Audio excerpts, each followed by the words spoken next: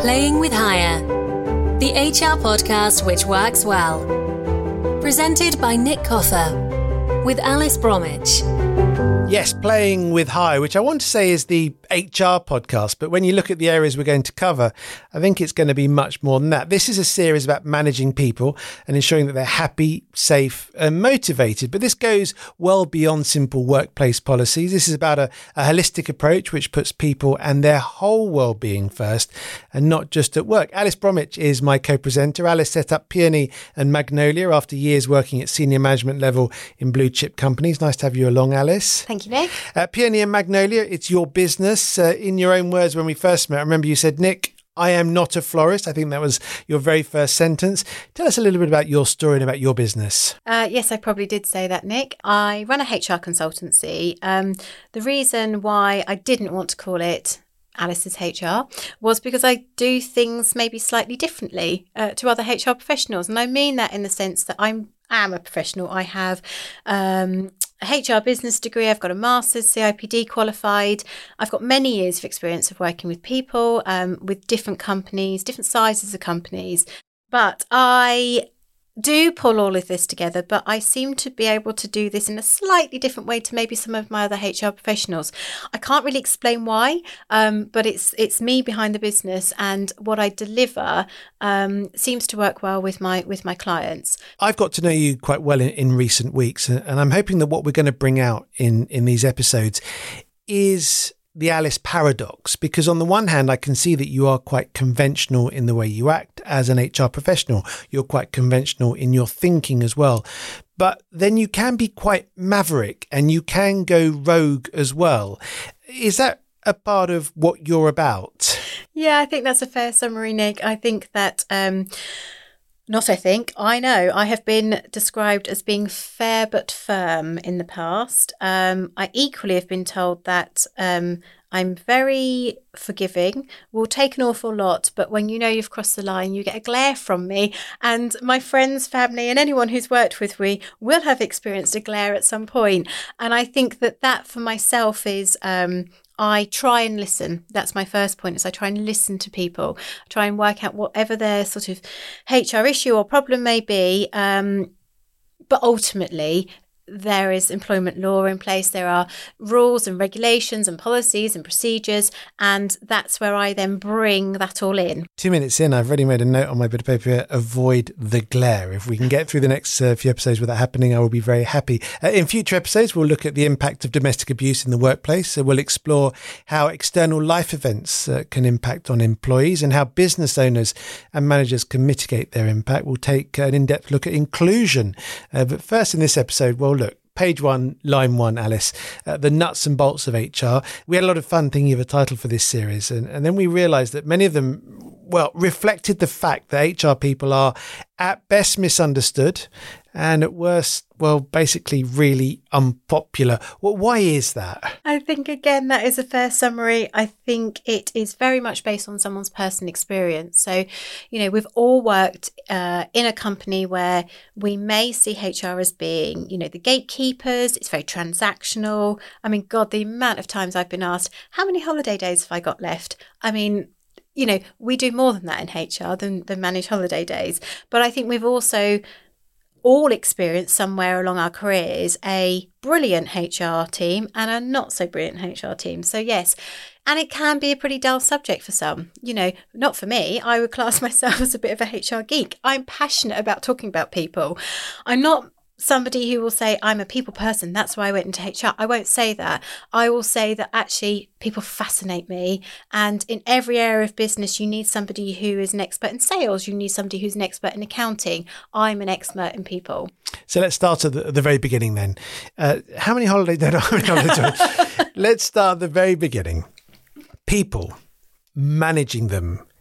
Surely it's easy enough. Well, you could say that, Nick, but actually it is a bit more difficult than that. I think that there are lots of people get put into management positions that don't have the support or the experience to manage people effectively. I think there are the skills and required talent. Yeah, there are some managers who it's more natural to, and actually they fall into managing the everyday very well. where HR comes into, or managing people comes into their own, is when we talk around giving direction, leading, managing difficult situations.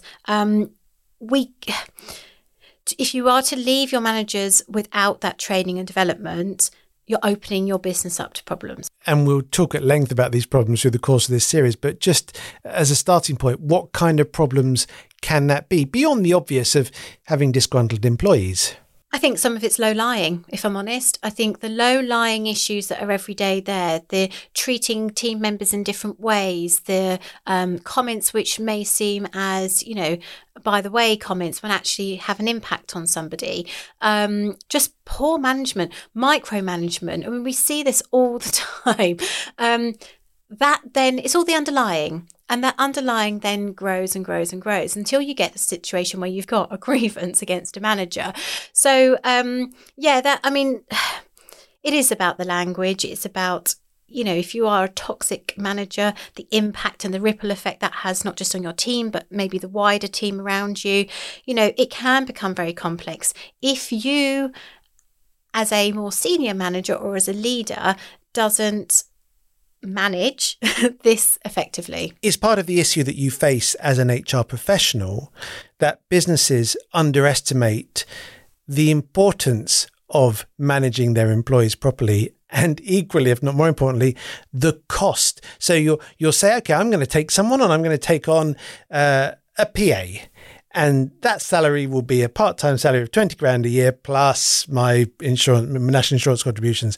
But actually the true cost of taking them on, keeping them there, retaining them, and ensuring that they're well and happy is considerably more. Do small and medium-sized enterprises generally underestimate what they're going to have to spend to be good employers? Yes, I think they do. And SMEs, it's very, very difficult because every head count needs to count. Every role you're adding into the business needs to have an impact.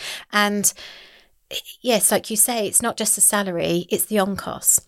Actually, I think it's the roughly, if you've got about an £18,000 salary a year, actually that costs the business nearly £35,000 a year in all the additional on-costs. Now, that's got to be sustained year on year. And actually do people consider not just the financial cost, but the actual investment costs that they need to put into somebody? So if you employ somebody, have you done it in the right way? Have you set up your functions around it to support them? People don't consider potentially what an investment people are. And do they actually understand where HR starts? Where does your liability towards an employee start? Is it the moment at which they walk through your front door, or is it more likely the moment that they see you advertise a job, or indeed even well before that? Yes, and it is well before that. So in terms of even advertising for a role, that has to meet the advertising standards. It has to be within line with the employment law practices. We do still see adverts which have discrimination in them.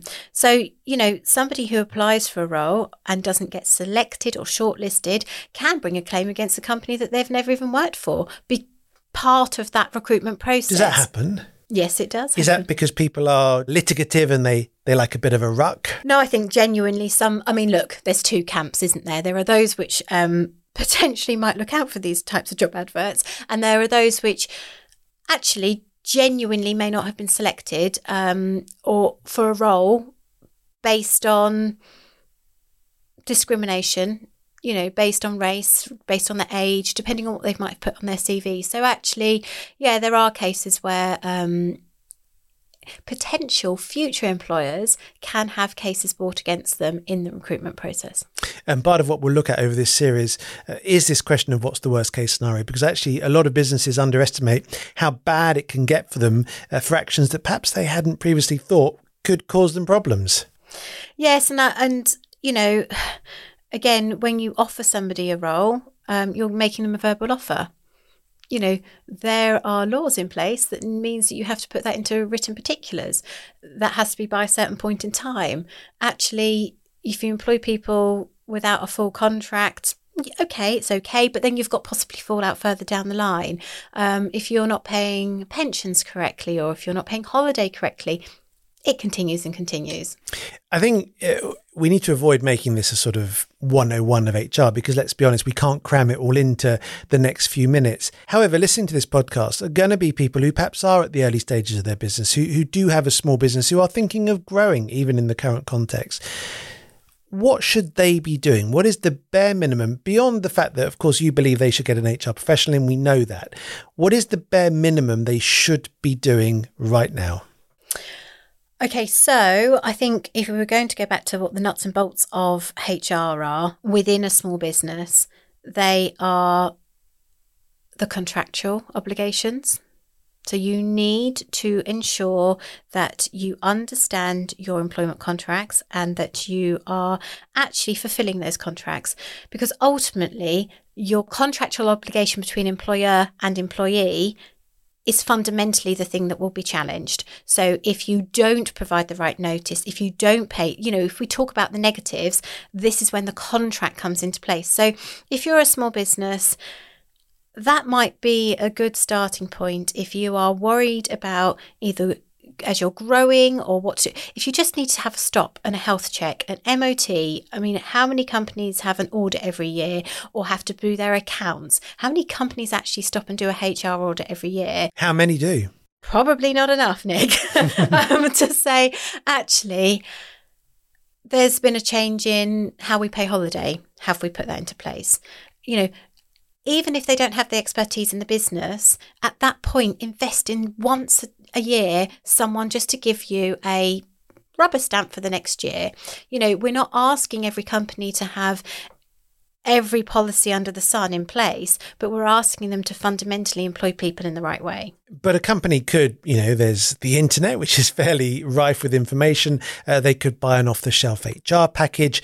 They could get away without using an HR specialist. At what point do they need that level of expertise? And you're absolutely right, you can. And many SMEs will have got their contracts originally from their legal support or their accounting support. And they've possibly got a handbook they've taken from online, which is absolutely fine. But at what time does somebody then bring in a specialist? And I think that really, for me, is when a business starting to feel the growing pains. So, it doesn't matter what size of the business it is. If you're starting to feel the strain of something, that suggests to me that that's where a HR specialist comes in.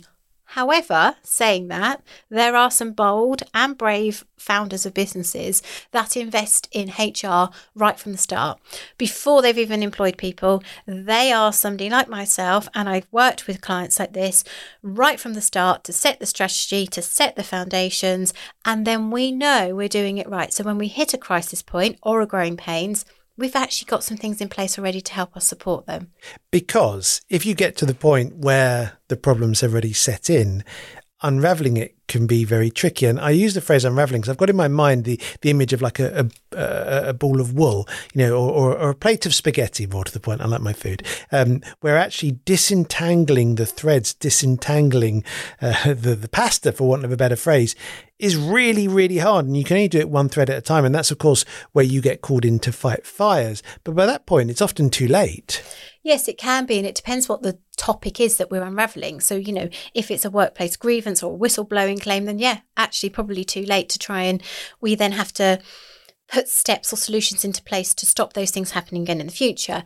If you're talking around a point where you have employed people on a particular set of terms and conditions, then that can be managed through a consultation. So we can change how that's operated. But again, you're untangling something that may not need to have been in there in the first place. And I guess by definition, you're saying that in the first instance, it needn't be complicated. There's ACAS, there's the codes of practice. You follow those. You're going to be a long way along the line to getting it right just by not reinventing that HR wheel.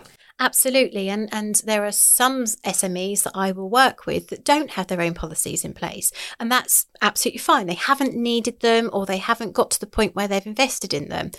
So we follow the ACAS code of practices, code of conduct and practices. And actually, we do that anyway, because if we do get to a point where, you've been through all the policies, you may have dismissed somebody, then ACAS will step in as conciliation before it goes to an employment tribunal. So yeah, that's a really good starting point for anybody really to turn to, employee or employer. And you mentioned their grievances. It's pretty much the first time it's come up in this episode today. All the policies in the world and all the preparation in the world cannot prevent grievances, whether they are well-founded or whether they're malicious. Aren't you just better off as an employer saving your money, putting it into a legal fund, putting it into a bit of money that you can use to bring someone like you in to fight fire? Aren't you better off putting your money there, because no one can avoid grievances? Well, you see, grievances are obviously seen as a negative most of the time. And if I'm honest, there are usually conflict or hostility around a grievance. However, that's when we get to the formal point of it. And you're absolutely right. Some people do have a pot of money to settle those things out of the business. However, I do feel that lots of the grievances that I investigate could have been resolved earlier. Could have been resolved through communication, could have been resolved through mediation or facilitation between whoever, the conflict is in place. I do also think that people bringing grievances in an informal way or raising them isn't such a bad thing, because I think what it's doing is saying, okay, this is happening, I'm not so sure about this. And if you're in an environment where they're listened to and not seen as, someone's moaning again, actually that can be used as continuous improvement. So I think if you're standing still too long, then that's not so good. I think actually having people bringing their voice to the party is also quite a positive thing. And it's part of being a good business, knowing that you've got those lines of communications, those avenues available to your people, to your employees, to actually start those conversations. Yeah, so actually it's a good point, because, somebody can bring that low-lying grievance to you, but if nothing gets done around it, then actually how many times do you trust that, how many times do you go to somebody in HR and say, this is happening, I want to just raise it to your attention, and nothing gets done? How many times do you do that before it then becomes something which you've got an issue with? For more information about the HR services offered by Peony & Magnolia, head over to peonyandmagnolia.com. There, you can join the mailing list so you can receive the latest thoughts and advice from Alice directly into your mailbox. So how good is an HR person like you? And I'll explain what I mean by that. Can you sort it all out? Are you there with a magic wand that you have the golden bullet, as it were, to resolve all problems? Or is it actually a little bit more subtle than that? Are you there to give advice, to guide, to steer? How good can you be? Well, it also depends on what type of HR person you are, because I would say I'm quite commercially driven. So when I offer advice, and it really does depend on the client you're working with or the company you're working in. But when you offer advice, I often offer it on a risk level. So yes, you can take this, but this is higher risk, or you can do this. And that you will hear from HR professionals. We offer advice. We are an advisory service for the business to take forward. Now, I agree and disagree, because that's fundamentally what we do a lot of. But HR in the right environment can have a very loud voice to actually influence those areas. So I can provide the advice, but I can say these are the different risks, and I can say to the business, collectively, let's make a commercial decision on this. But that doesn't happen all the time. And there has to be some significant buy-in, because ultimately, if you're going into a business, particularly one run by entrepreneurs or perhaps a family where there's ingrained culture, and you're going in there going, you need to invest in this, you must come up against people saying, what do you know about my business? Yeah, and actually the first point, as an independent, as a consultant, and that is also the bonus of being independent, is that you can go in and you listen. So I don't really care if it's a family business that's been running that way for however many years. I've actually asked CEOs of business, what do you want to be remembered for? And I'm not sure they were expecting those questions some of the time. But and it's not to be aggressive or assertive. It's just saying, well, this is all lovely, but why? So actually, yes, you're right. I mean, why invest in somebody like me when, if there's resistance? Well, I'd suggest that's exactly where you need to invest in someone like me, to come in and ask the questions. It's a paradoxical job though, isn't it, HR? Because on the one hand, I'm sure you love being at the sharp end. I'm sure you love fighting fire.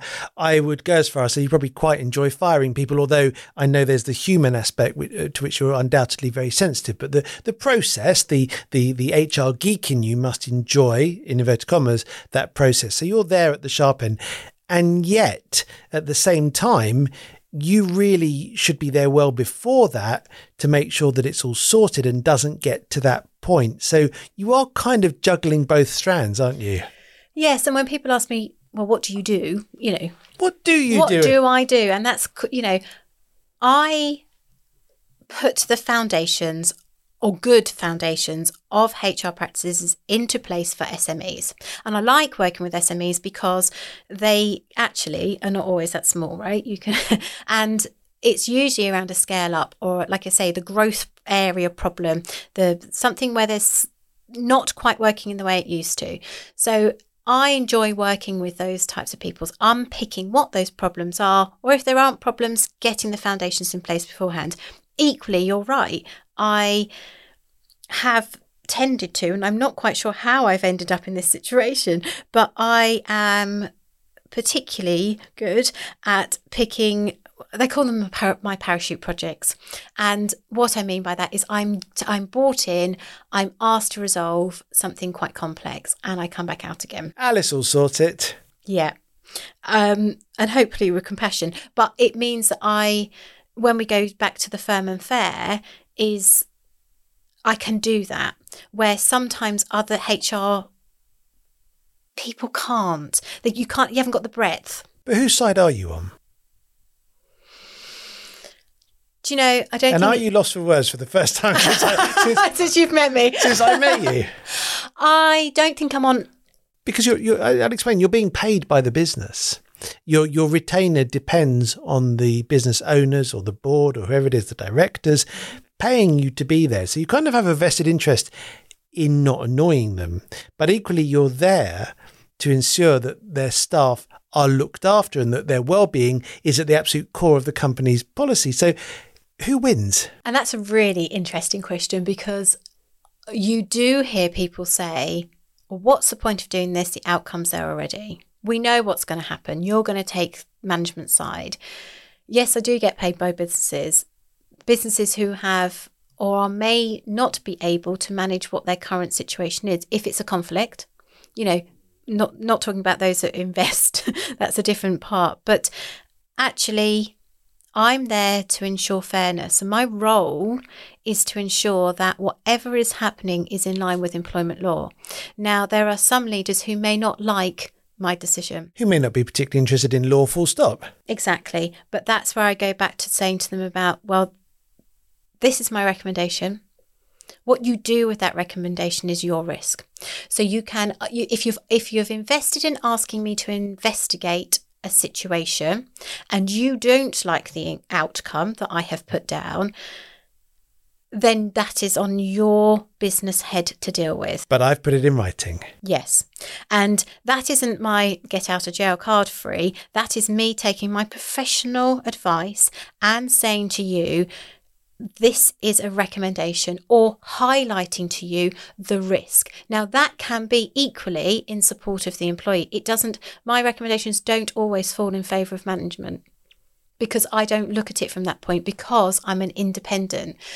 When I'm sat in a business, equally, I've had situations where I've had a team of people who might have heard grievances, but ultimately, if the appeal comes to me, I still have to take that independent approach in looking at what we have in front of us. And a lot of that then is governed by law. And is there a benefit, therefore, of having someone from the outside on that panel rather than someone on the inside who may well have seen the genesis of the problem and seen it all the way through? Yes, because also you don't have the bias. So I often say, And unless it's relevant to what we're discussing now, I don't need to know what happened 5 years ago between X, Y, Z. If there's a grievance or if there's a disciplinary which is on file, which is relevant and still live, I will consider it. But other than that, I want to look with unbiased, uninfluenced eyes at the case that we have in front of us. I had a final question for you. Okay. And it was going to Already? be, well, it was going to be along the lines of, having heard you talk as well here, that it seems that people like myself actually risk underestimating the cost of properly managing people. And having now done this episode, I'm going to change that episode slightly and say that we underestimate the risk of not properly managing people. Is that the heart of what you do? Yes. I manage risk.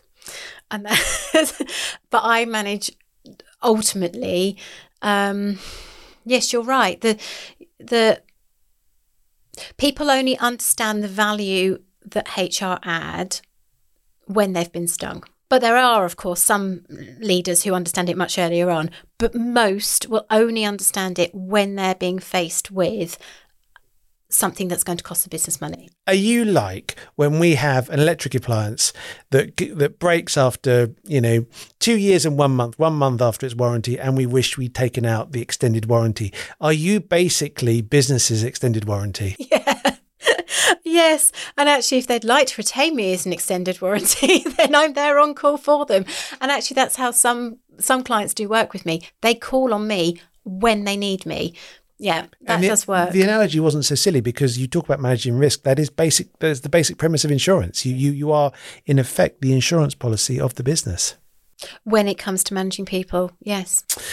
Very, very interesting, Alice. We're going to cover a lot in the next few episodes. We're going to look at domestic abuse, the impact on employees and indeed on employers, and how employers can mitigate that risk. We'll look at inclusion, which is a very complex question, and also look at life events. How do life events impact on the life cycle of an employee? And what can employers do to make sure that they limit the impact of that on their workforce? Alice, where can we find you when you're not doing podcasts? You can find me on my website, which is peonyandmagnolia.com. You can find me on LinkedIn, quite vocal there, and you can email me. I'm always happy for an email. It's alice@peonyandmagnolia.com. Very unlike you to be vocal, Alice. Don't forget, wherever you are listening to this podcast, whether it's on Apple, Spotify, Acast, we're basically wherever you normally consume your podcast, click on follow, because that means that you'll be updated on all future episodes of this series, and there will be more. You get a nice little notification. It means you can enjoy it on your way to work or however you normally enjoy your podcast. Domestic abuse, a very, very difficult topic, which Alice is going to talk about in a very personal way as well. That'll be the next episode. Alice, thanks for your time on episode 1. Thanks, Nick.